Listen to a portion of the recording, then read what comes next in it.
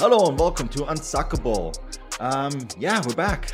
Another episode, another summer episode with things to cover internationally. And on a normal year, I would say, the Nations League stuff is just so boring. Who cares? But this year, we've kind of made it interesting. So lots to break it down with the things that have happened, especially in this country. And to help me do this week, we got Adrian Sosa on. Adrian, how's it going?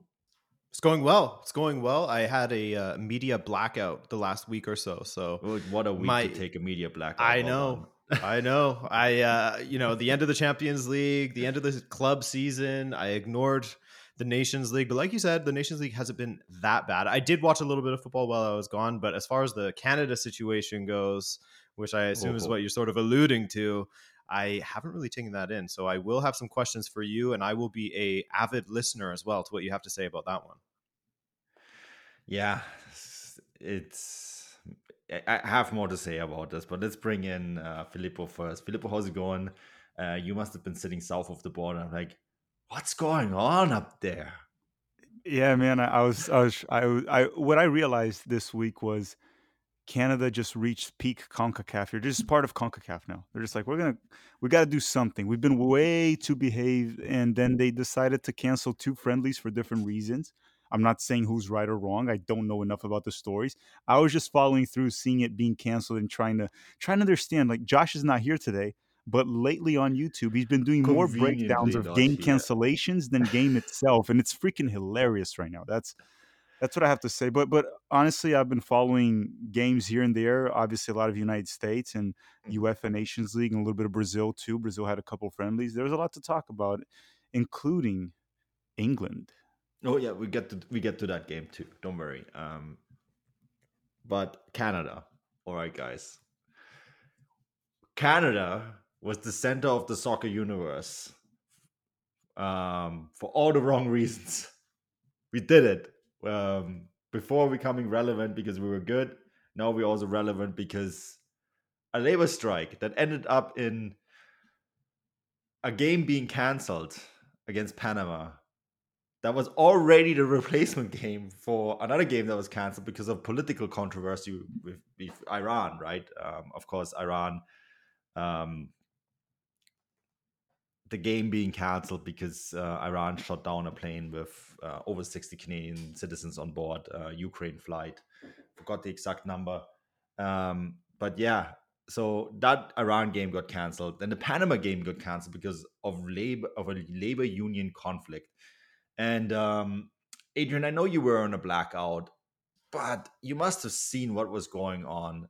And like you, I was actually on a blackout too that weekend. I was in Seattle, and at one point I was like, okay, well, while I was following the story, what's going on? And I just started making calls to figure it out. But how did you see this entire thing?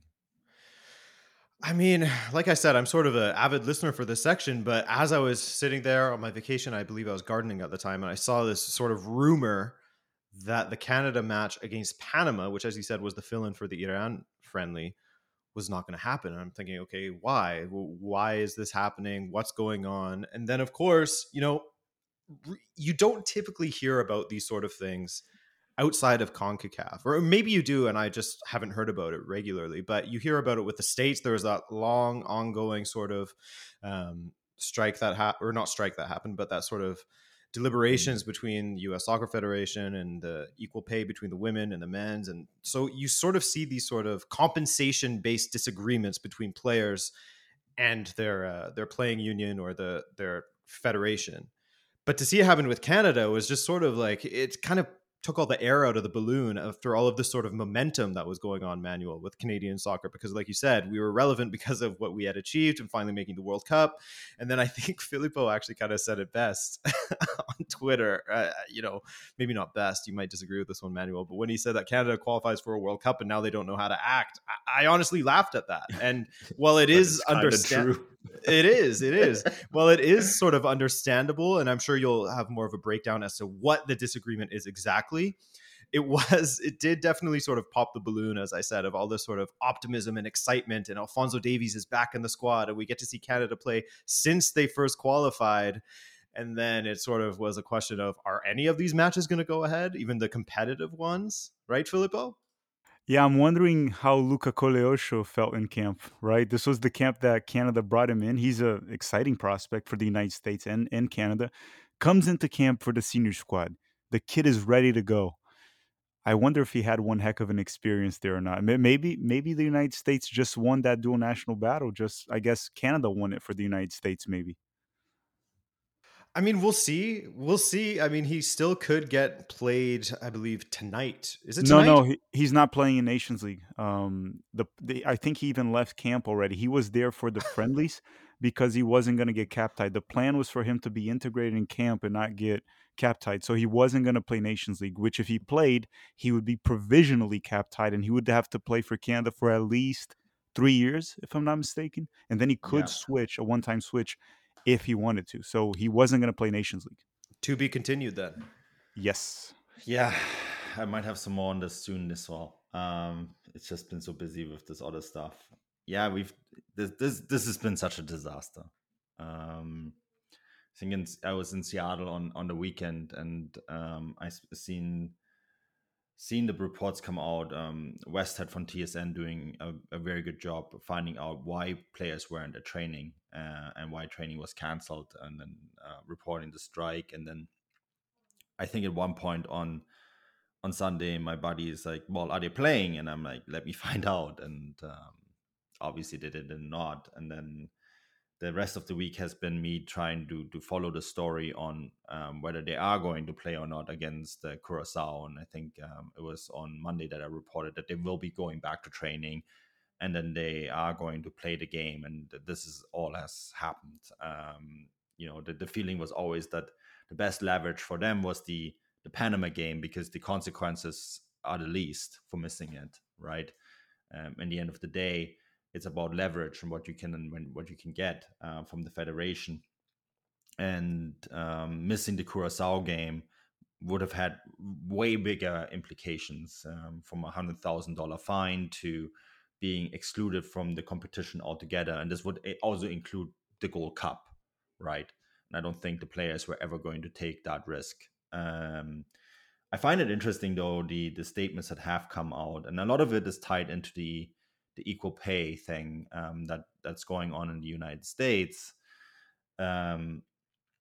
Look, that is a very, very good thing, but I think a lot of people overlook the fact that the men's players want the equal pay to be tied to earnings made in the respective World Cups, right? So the equal pay would essentially say that the man and the woman would get a certain percentage of the earnings made in their respective World Cups, which is, of course, the Women's World Cup at the moment doesn't make very much money. The men earn about $10 million from just qualifying. And that money, they were supposed to get, what, 20% from that. And then Bontes, Dr. Nick Bontes, with a very questionable press conference saying that they could not give the players any more money because that player money was all supposed to go to all sorts of different organizations, from the women to the U20s to the U17s and so on, to para sports, completely ignoring the fact that without the man qualifying, that money wouldn't have been there anyways. So I don't understand why was this money earmarked. You can't sell the bear before shooting it. It just doesn't work that way. So I wonder what kind of calculations Canada Soccer came up with, that they had earmarked money that they hadn't even earned. This press conference in general, I thought, was very strange and very didn't leave Canada Soccer in a good light. And also the fact that they didn't negotiate until now. I mean, the fact that they said it was March is not true. There's a lot of things going on. I mean, any of you two seeing this, Adrian, you in particular, as you're also Canadian, the fact is that Canada Soccer as an organization is in a bad place. I think there's no two ways of saying that. Like, this organization is not well run.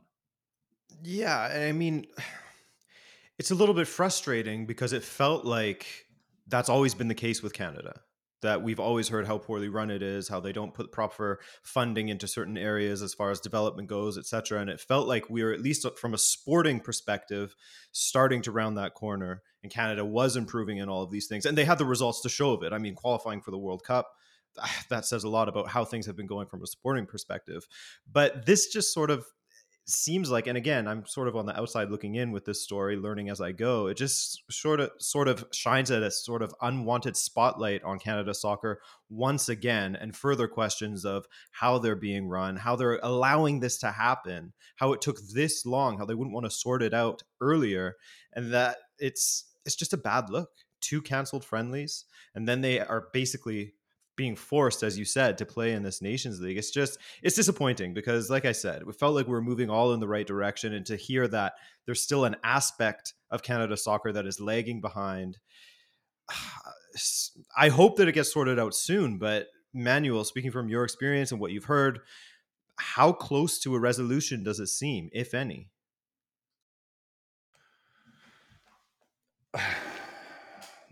I mean, they are pretty far apart.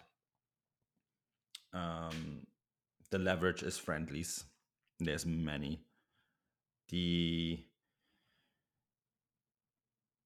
If Canada Soccer has earmarked this money already, I don't know if they are able to change the spending, or maybe the money is already gone. It wouldn't be for the first time that money has been spent before it's earned. And the team has now hired a lawyer, right, to negotiate all of this. It's extremely difficult, and the damage is significant to both the reputation of the team and the association, because a lot of Canadians that were maybe on neutral on this, or just started following soccer, will look at this and say, well, there's a bunch of guys that make millions of dollars playing in some of the biggest leagues in the world, holding the system hostage, while also seeing a federation that is just run by, when you just go by the press conference, a lunatic. And this, I'm not saying he is a lunatic, but the impressions that were left from that press conference did not leave the impressions of a professionally run organization. And that's damage that both sides need to repair. And that's extremely difficult. A lot of the goodwill is gone. And negotiations, when there is no goodwill, are very hard. So I think this is going to be taking a long time. But Filippo, I see your hand is up, so jump in. Yeah. So I'm not going to talk much about the Canadian situation. I think you guys pretty much covered everything that has to cover about it, and I'm not really going to give an opinion. Not my federation, not my country. I would have to look into it to have a well-educated opinion, think about it a little bit. But just from the United States' experience with something that I guess to a certain extent there's similarities, right? It only does damage, right? It doesn't help. It becomes chaotic. It takes a while to resolve. So don't expect it to be resolved even this year. The United States took years to resolve. And also, it ends up not being resolved by the Federation. It ends up becoming more of the players taking the initiative and getting it solved out, sorted out. The Federation's not going to help. That's what I'll tell you all. The U.S. Soccer Federation is incompetent. The Canadian Soccer Federation is showing to be equally as incompetent on resolving issues. It just does damage to Canadian soccer. That's the truth, and it kind of sucks for Canada because you guys were on a roll, right? Catching good momentum, qualified to the World Cup. We'll play at home in 2026. This doesn't help. So that's just my 2 cents on it. No, it really doesn't. Yeah, and I think it's going to take some time for it to be fixed. I'm at the game tomorrow, and I'm curious about the turnout. I want to say this maybe before we wrap this up, and talk a little bit about the United States, Filippo.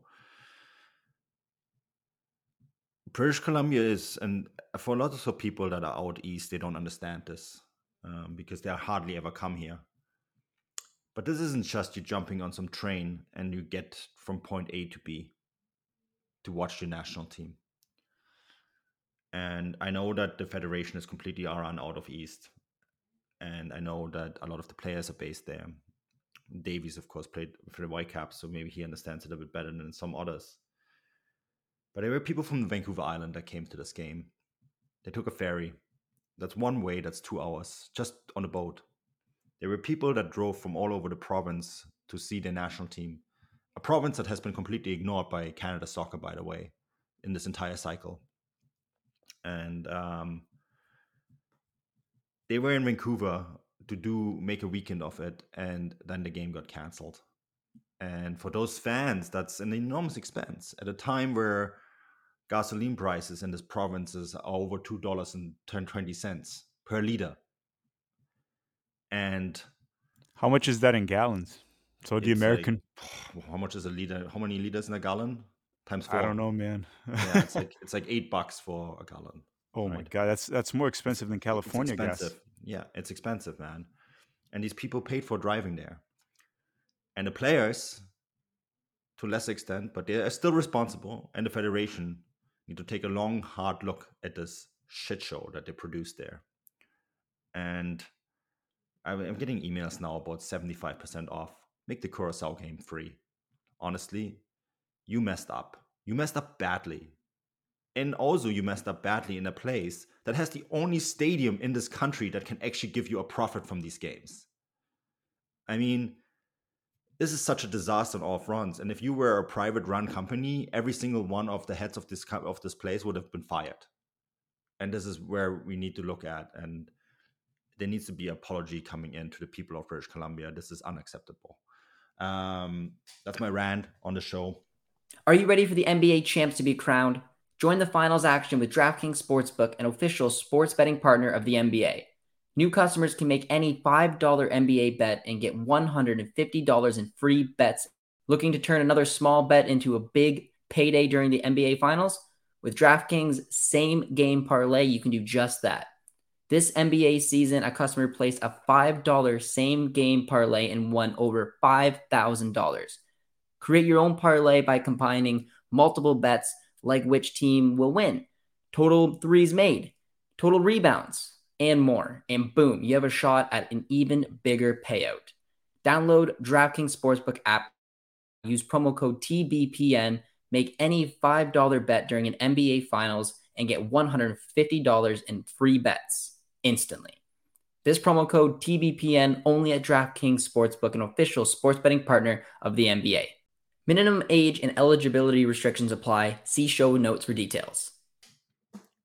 Let's talk about the United States, Filippo. Your thoughts on you actually got to play some games. That's nice.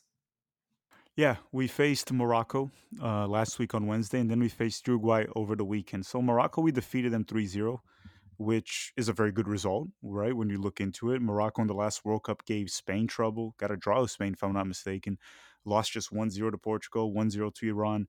So it's a tough team, but we beat them 3-0 at home. We had a good performance, but I kept telling people, take it with a grain of salt. One, it's a friendly.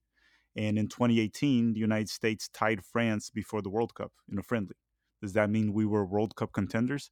Heck no, we weren't even in the World Cup. So also Morocco had games in Africa to play. If I'm not mistaken, it was the AFCON qualifiers, right, for the cup that they have there. So I don't know how much interest Morocco actually had in this game. They were also missing Ziyech because he has issues with the coach. They were missing Mazraoui that just signed for Bayern. He was injured. Hakimi didn't really seem tuned into the match. Regardless, we won 3-0. We learned that Brendan Aronson can play the 8. He played very well at the 8. Uh, and besides that, there are a couple other lessons that I already dove into in the channel, but 3-0 win. Then we went on to the weekend to face Uruguay, which is most certainly a tougher opponent than Morocco, in my opinion. I think Uruguay is a team that can easily battle off anyone in the knockout rounds in the World Cup.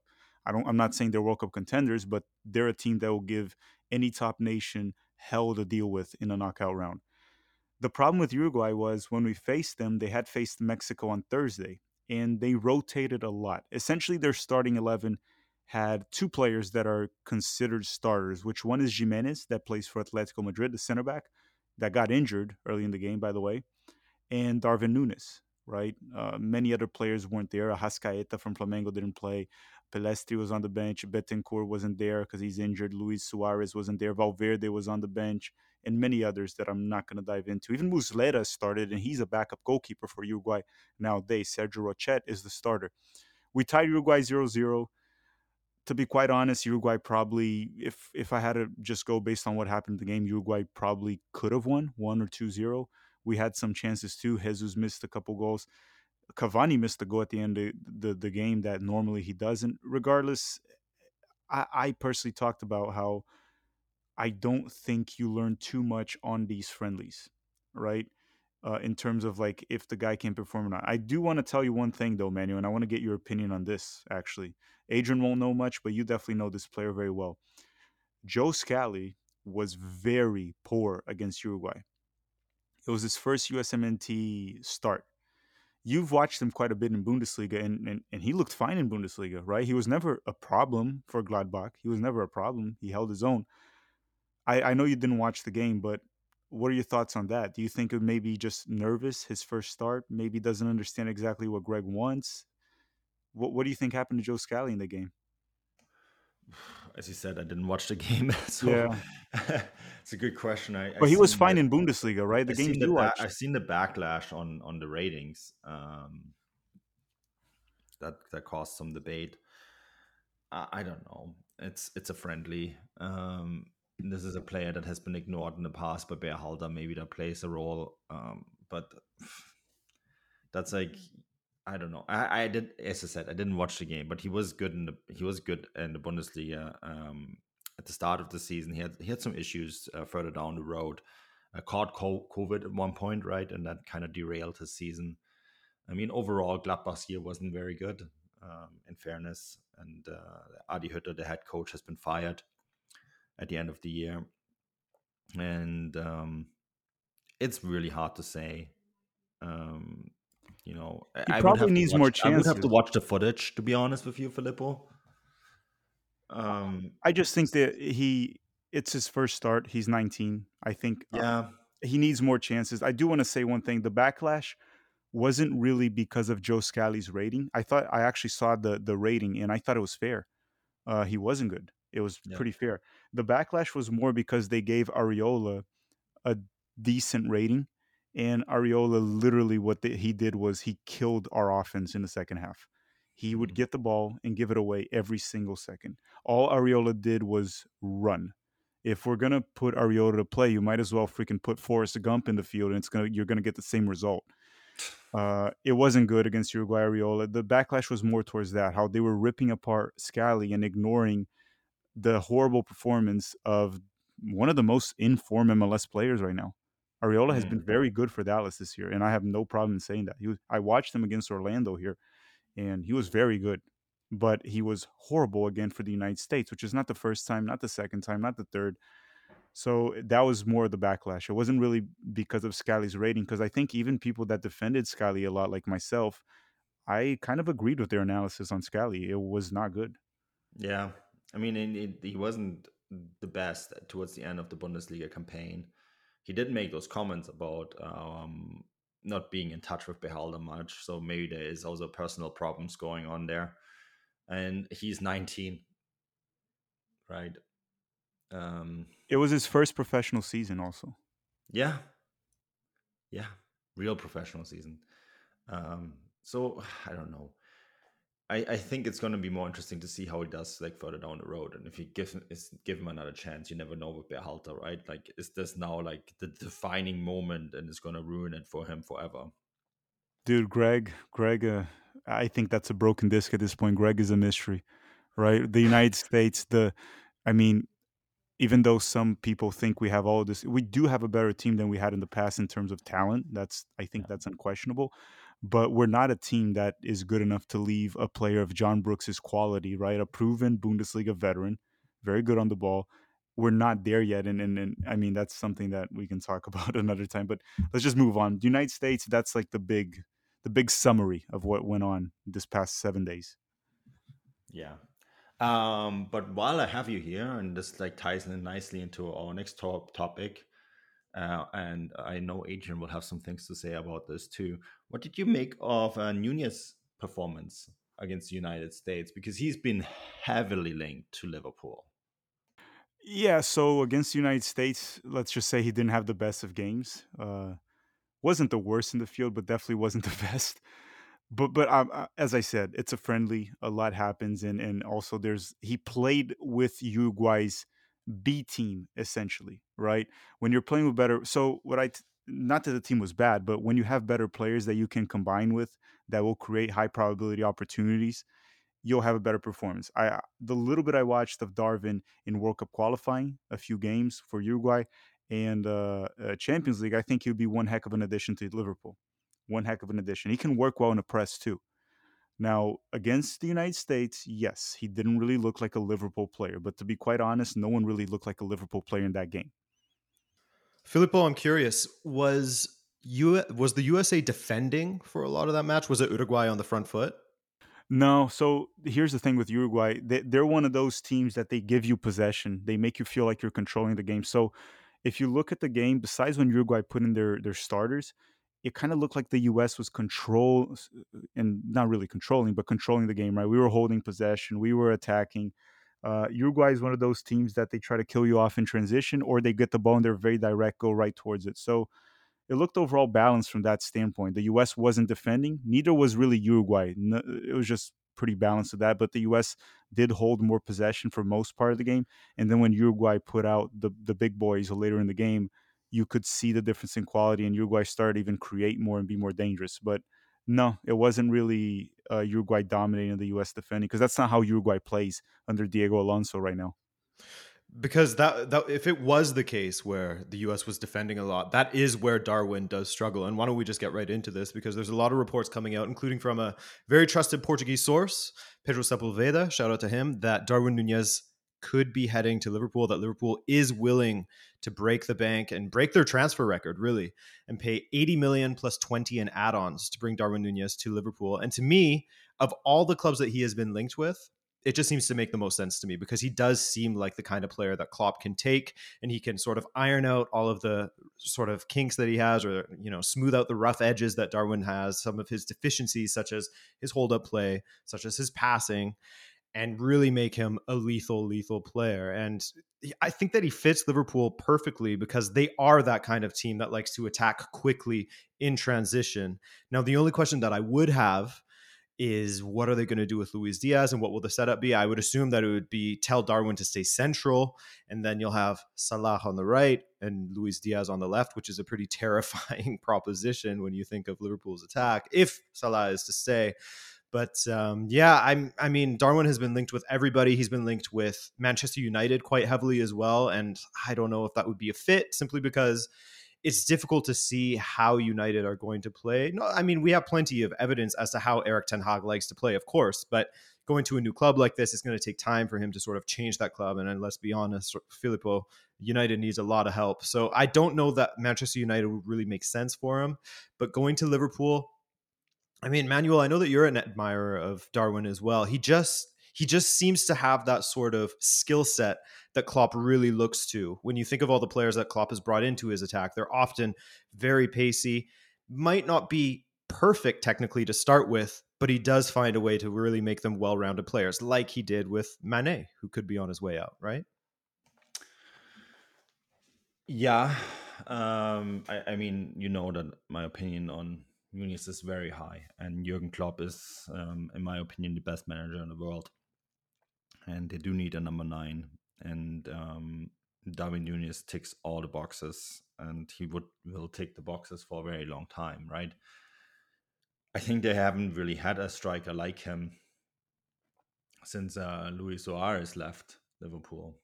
And obviously that's a different era of the club altogether, but especially when you look at Roberto Firmino and what he has done in that number 9 role, I think that Liverpool have sort of revamped that attacking three, because all the stuff that's coming out about Sadio Mane today, about them being very upset and having hurt feelings about the offer that Bayern Munich have made.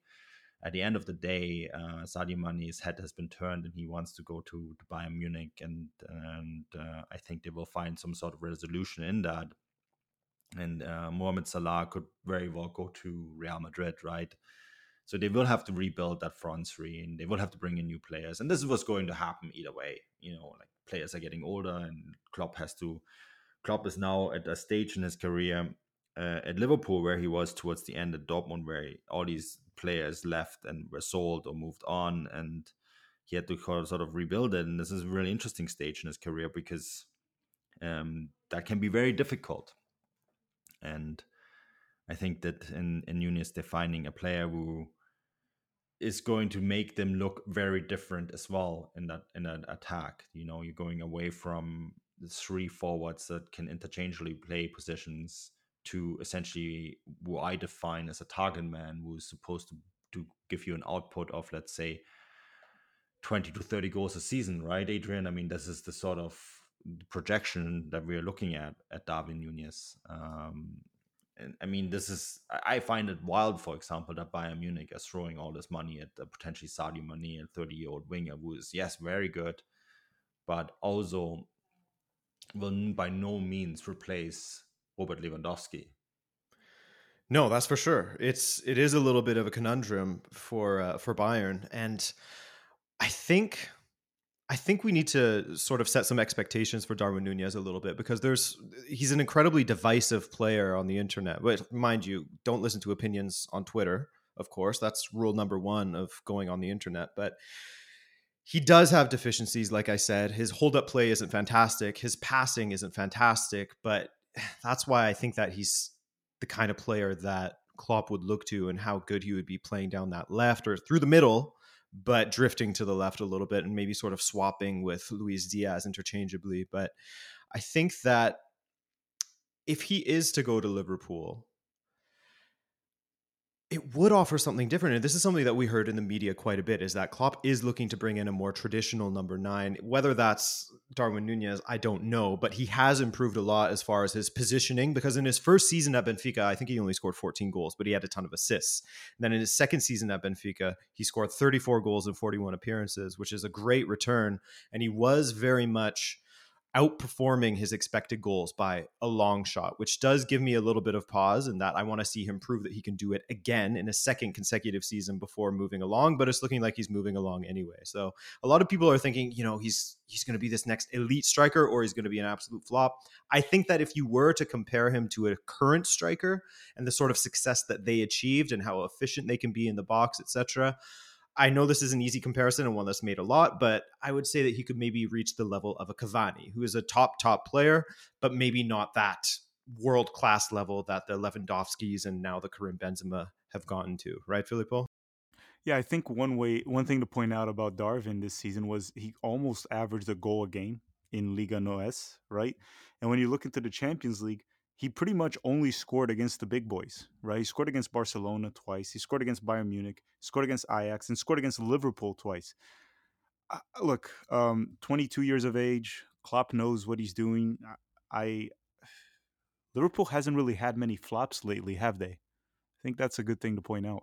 No, their scouting department has been fantastic, and they tend to pull off these signings out of nowhere sometimes. Like the Fabinho signing that they made a couple of seasons ago came out of nowhere, and he's just been fantastic. They didn't miss with Luis Diaz. I think that was a great signing to make at 45 million plus bonuses. So I think that they, pun intended, have it down to a science with their data analysis of new signings. So I think that we can trust the Liverpool scouts more than we can trust random accounts on Twitter. Yeah, they also saw Diaz play against them twice, right? They tested him there. They definitely got a lot of data from those two games, and they probably scouted him for a long time before making that decision. And again, like you said, they got Luis Diaz from the Portuguese league, and it's been a major success already.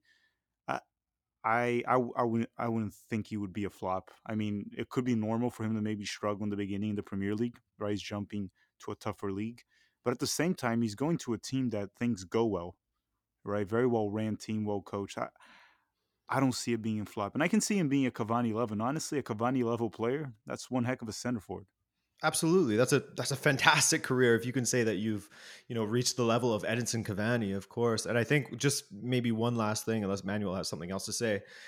Darwin Nunez has shown that in his 2 seasons at Benfica, if anything, he's incredibly willing to work and incredibly willing to listen to feedback from his coaches. Last season, or the 2 seasons ago now, I guess, he got a ton of assists. He was passing when he should be shooting. And I'm pretty sure that Jorge Jesus told him to be a little bit more selfish out there.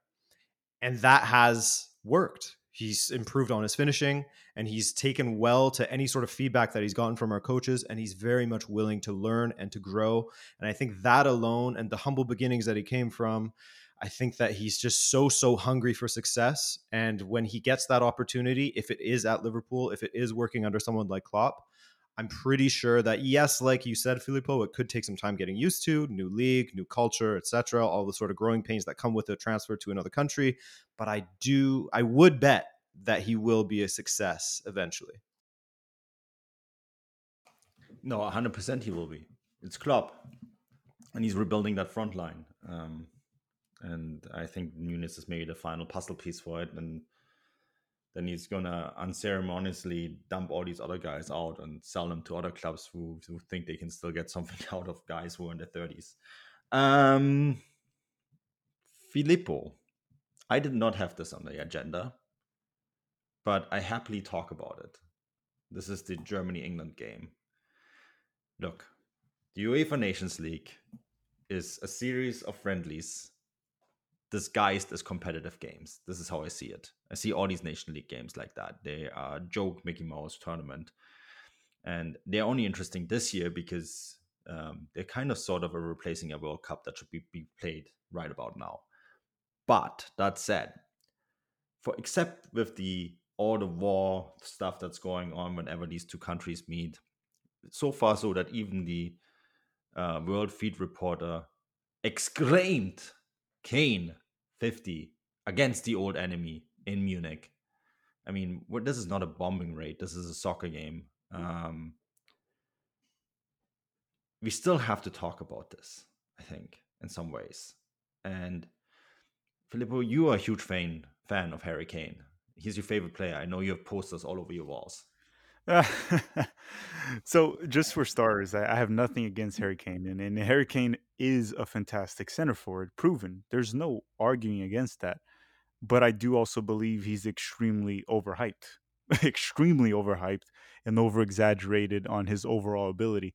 But it's not really just about Harry Kane, right? When you look into England, they're seen as this team that's, the infamous or famous it's coming home chance, and there seems to be a lot of EPL fans, not just English fans, EPL fans across the world that believe this national team is a World Cup contender. And sure, you can put them up there as a World Cup contender in terms of player names that they have, like on paper, even though I do think a lot of the players in that team are overhyped. Don't get me started even in players like Declan Rice that they love to hype so much. But my overall point here is it's fair to say England is a World Cup contender, but they are by far the weakest World Cup contender in this World Cup. And the only way they'll make it far is if they get an easy bracket. That's the way to put it. If you go back to the 2018 World Cup, it was the same thing. They lost every single game they faced elite opponents. They lost 2 games to Belgium and they lost to Croatia. And honestly, even though Croatia made it that far, I didn't even consider them elite opponents. They were a very good team and they caught in form and they were able to make that run, but they definitely weren't the second best team in that World Cup. And England fell to them and lost to Belgium twice in the World Cup. You go back to the Euros, they love to bring up that they beat Germany in the Euros. And Manuel, you can talk about this better than me. That was a German team that was in one of their lowest points in many. Like they had a coach leaving, Joachim Löw was leaving. Things just weren't going well for Germany. And we saw this game recently how Germany is a better team than England right now. I keep talking about how England lacks creativity through the middle. And again, it's not because of lack of players. They have players that can do that job. There's a little bit on Southgate. He is a horrible coach, regardless of the results he's achieved. They also lost the Euros to Italy at home. Italy, the team that didn't even qualify to the World Cup. Italy did, is still a strong side. And if they went to the World Cup, they probably would be contenders, probably better than England, to be quite honest.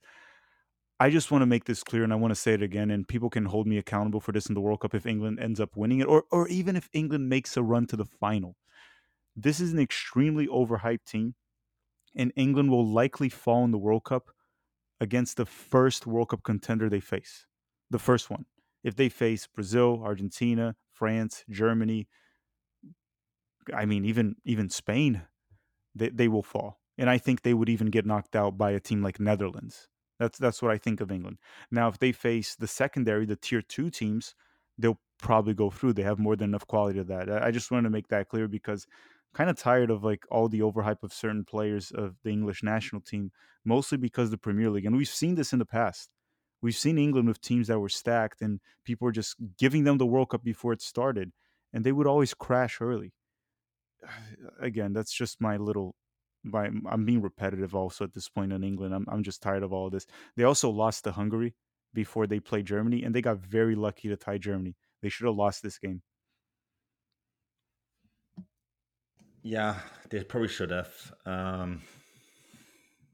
I was disappointed not because I care about the Nations League, but because I see how much work Hansi Flick has put in this team since he's taken over, and the progress has been magnificent. This is a very different Germany team that is a lot of fun to watch again, and obviously has some very good pieces there. And in Schlotterbeck and Süle, we have some very good center backs. Finally, again, Rüdiger too, amazing. Manuel Neuer, probably still the best goalkeeper in the world. He showed once again in this game. Jamal Musiala was for me, and you made this joke on Twitter, Filippo, well done, the best English player on the pitch, and he's playing for Germany. And there's a lot of good stuff going on. It wasn't a joke. Well, it is. He's an actual creative player that England could very much use there in the middle. Yeah, I said at the time when this debate was going on, whether he was going to play for Germany or England, and he is actually German, like fully on born there, right? And spent quite a large portion of his life there too. Jamal Musiala was the player that neither team could afford to lose. And because Jamal Musiala and Miguel Delaney made this point on Twitter, and I agree with that. He looks a lot like Rivaldo. I actually think he will be the player who will one day replace Thomas Müller. And the players like that don't come along very often. England have a lot of wingers, one-dimensional wingers. Germany don't have very many of them, but the one. Manu, you can't say that. One-dimensional. The Premier League fans are going to go crazy on you. They're like, how can you say that? We have all these world-class players. The Premier League loves players that run fast in one direction. And long ball merchants. They love that. Yeah, love that. And that's a style that works for them. Fair enough. It just doesn't necessarily translate well into international football. And so, like Jamal Musiala, I thought he was great. And when he came off, the Germany game dropped. Because we brought on a one-dimensional striker and Timo Werner. And I was disappointed because of which that, happens to play in the Premier League. Yeah, but also I think that at that point, the Germany should have put the game away. It should have been 2 or 3-0 at that point, and we wouldn't even talk about this stupid penalty and whether it was a penalty or not. And it was a penalty, unfortunately, by the way the laws are now executed. It was a penalty, so fair play. But we wouldn't even talk about it if Germany would have put this game away. And this is where my frustration is. And I think Hansi Flick is the first person to understand this, and he has tons of time to fix it. Because you see so much good with this team right now. But you cannot just rely on scoring one goal against the big opponents. It was the same against Italy. It was the same against the Netherlands. Those were also 2 games that we should have won. And what was missing was another 1 or 2 goals. And then you win those games. And I think that's why I'm a little frustrated from this result, because Harry Kane 50 against the old enemy shouldn't matter if Germany had already scored another 1 or 2. And this is where my frustration is ultimately at with this game. Not with Harry Kane. Who cares? He can score his 3 or 4 goals against Tunisia, Ecuador, and all those countries. But yeah, that's just where I'm at. Boys, I think we talked about everything. Adrian, I haven't heard anything from you in a while. Anything you want to add? As far as international football goes, just shout out to Denmark, who are continuing to look excellent under Hjulmand. They got that win over France. And was it Austria? I believe their other win was against. Mhm. So Denmark is certainly a team that I think captured a lot of hearts during Euro 2020. And it's a team that I'm going to really be keeping an eye on at this World Cup because they can get out of that group. And I think that they could cause some issues because they're sort of I wouldn't say the opposite of England. I would say that Denmark has a ton of talented players, but if you look at England's players in general, there might be a little bit more quality there. It's just the manager that falls short. But Hjulmand is clearly a great coach that's doing great things with Denmark. So just a quick shout out to them because I've been really enjoying watching them lately. And Filippo, what do you think of that? No, I did a early prediction video for the World Cup, and one of the things I got the most hate was I said that France would go through their group, they wouldn't have the champions curse, but Denmark would be first. And I got so much hate for that. It's crazy. Talking about how, and then Denmark just beat. I mean, obviously, when the World Cup comes, it's a different story, different game. But I guess saying Denmark could finish ahead of France is not too crazy of a take. It's very much possible. No, it's not. All right, boys. Well, it was a joy once again. We'll be back next week with more content. Maybe some non-UEFA Nations League content. That'd be nice. And maybe Canadian players not striking. That also would be nice. All right, guys. Thanks for listening once again. Leave us a review. Let us know how we're doing. And just give us 5-star reviews, please. Everything else, just tell us in private. Until next week. Bye-bye.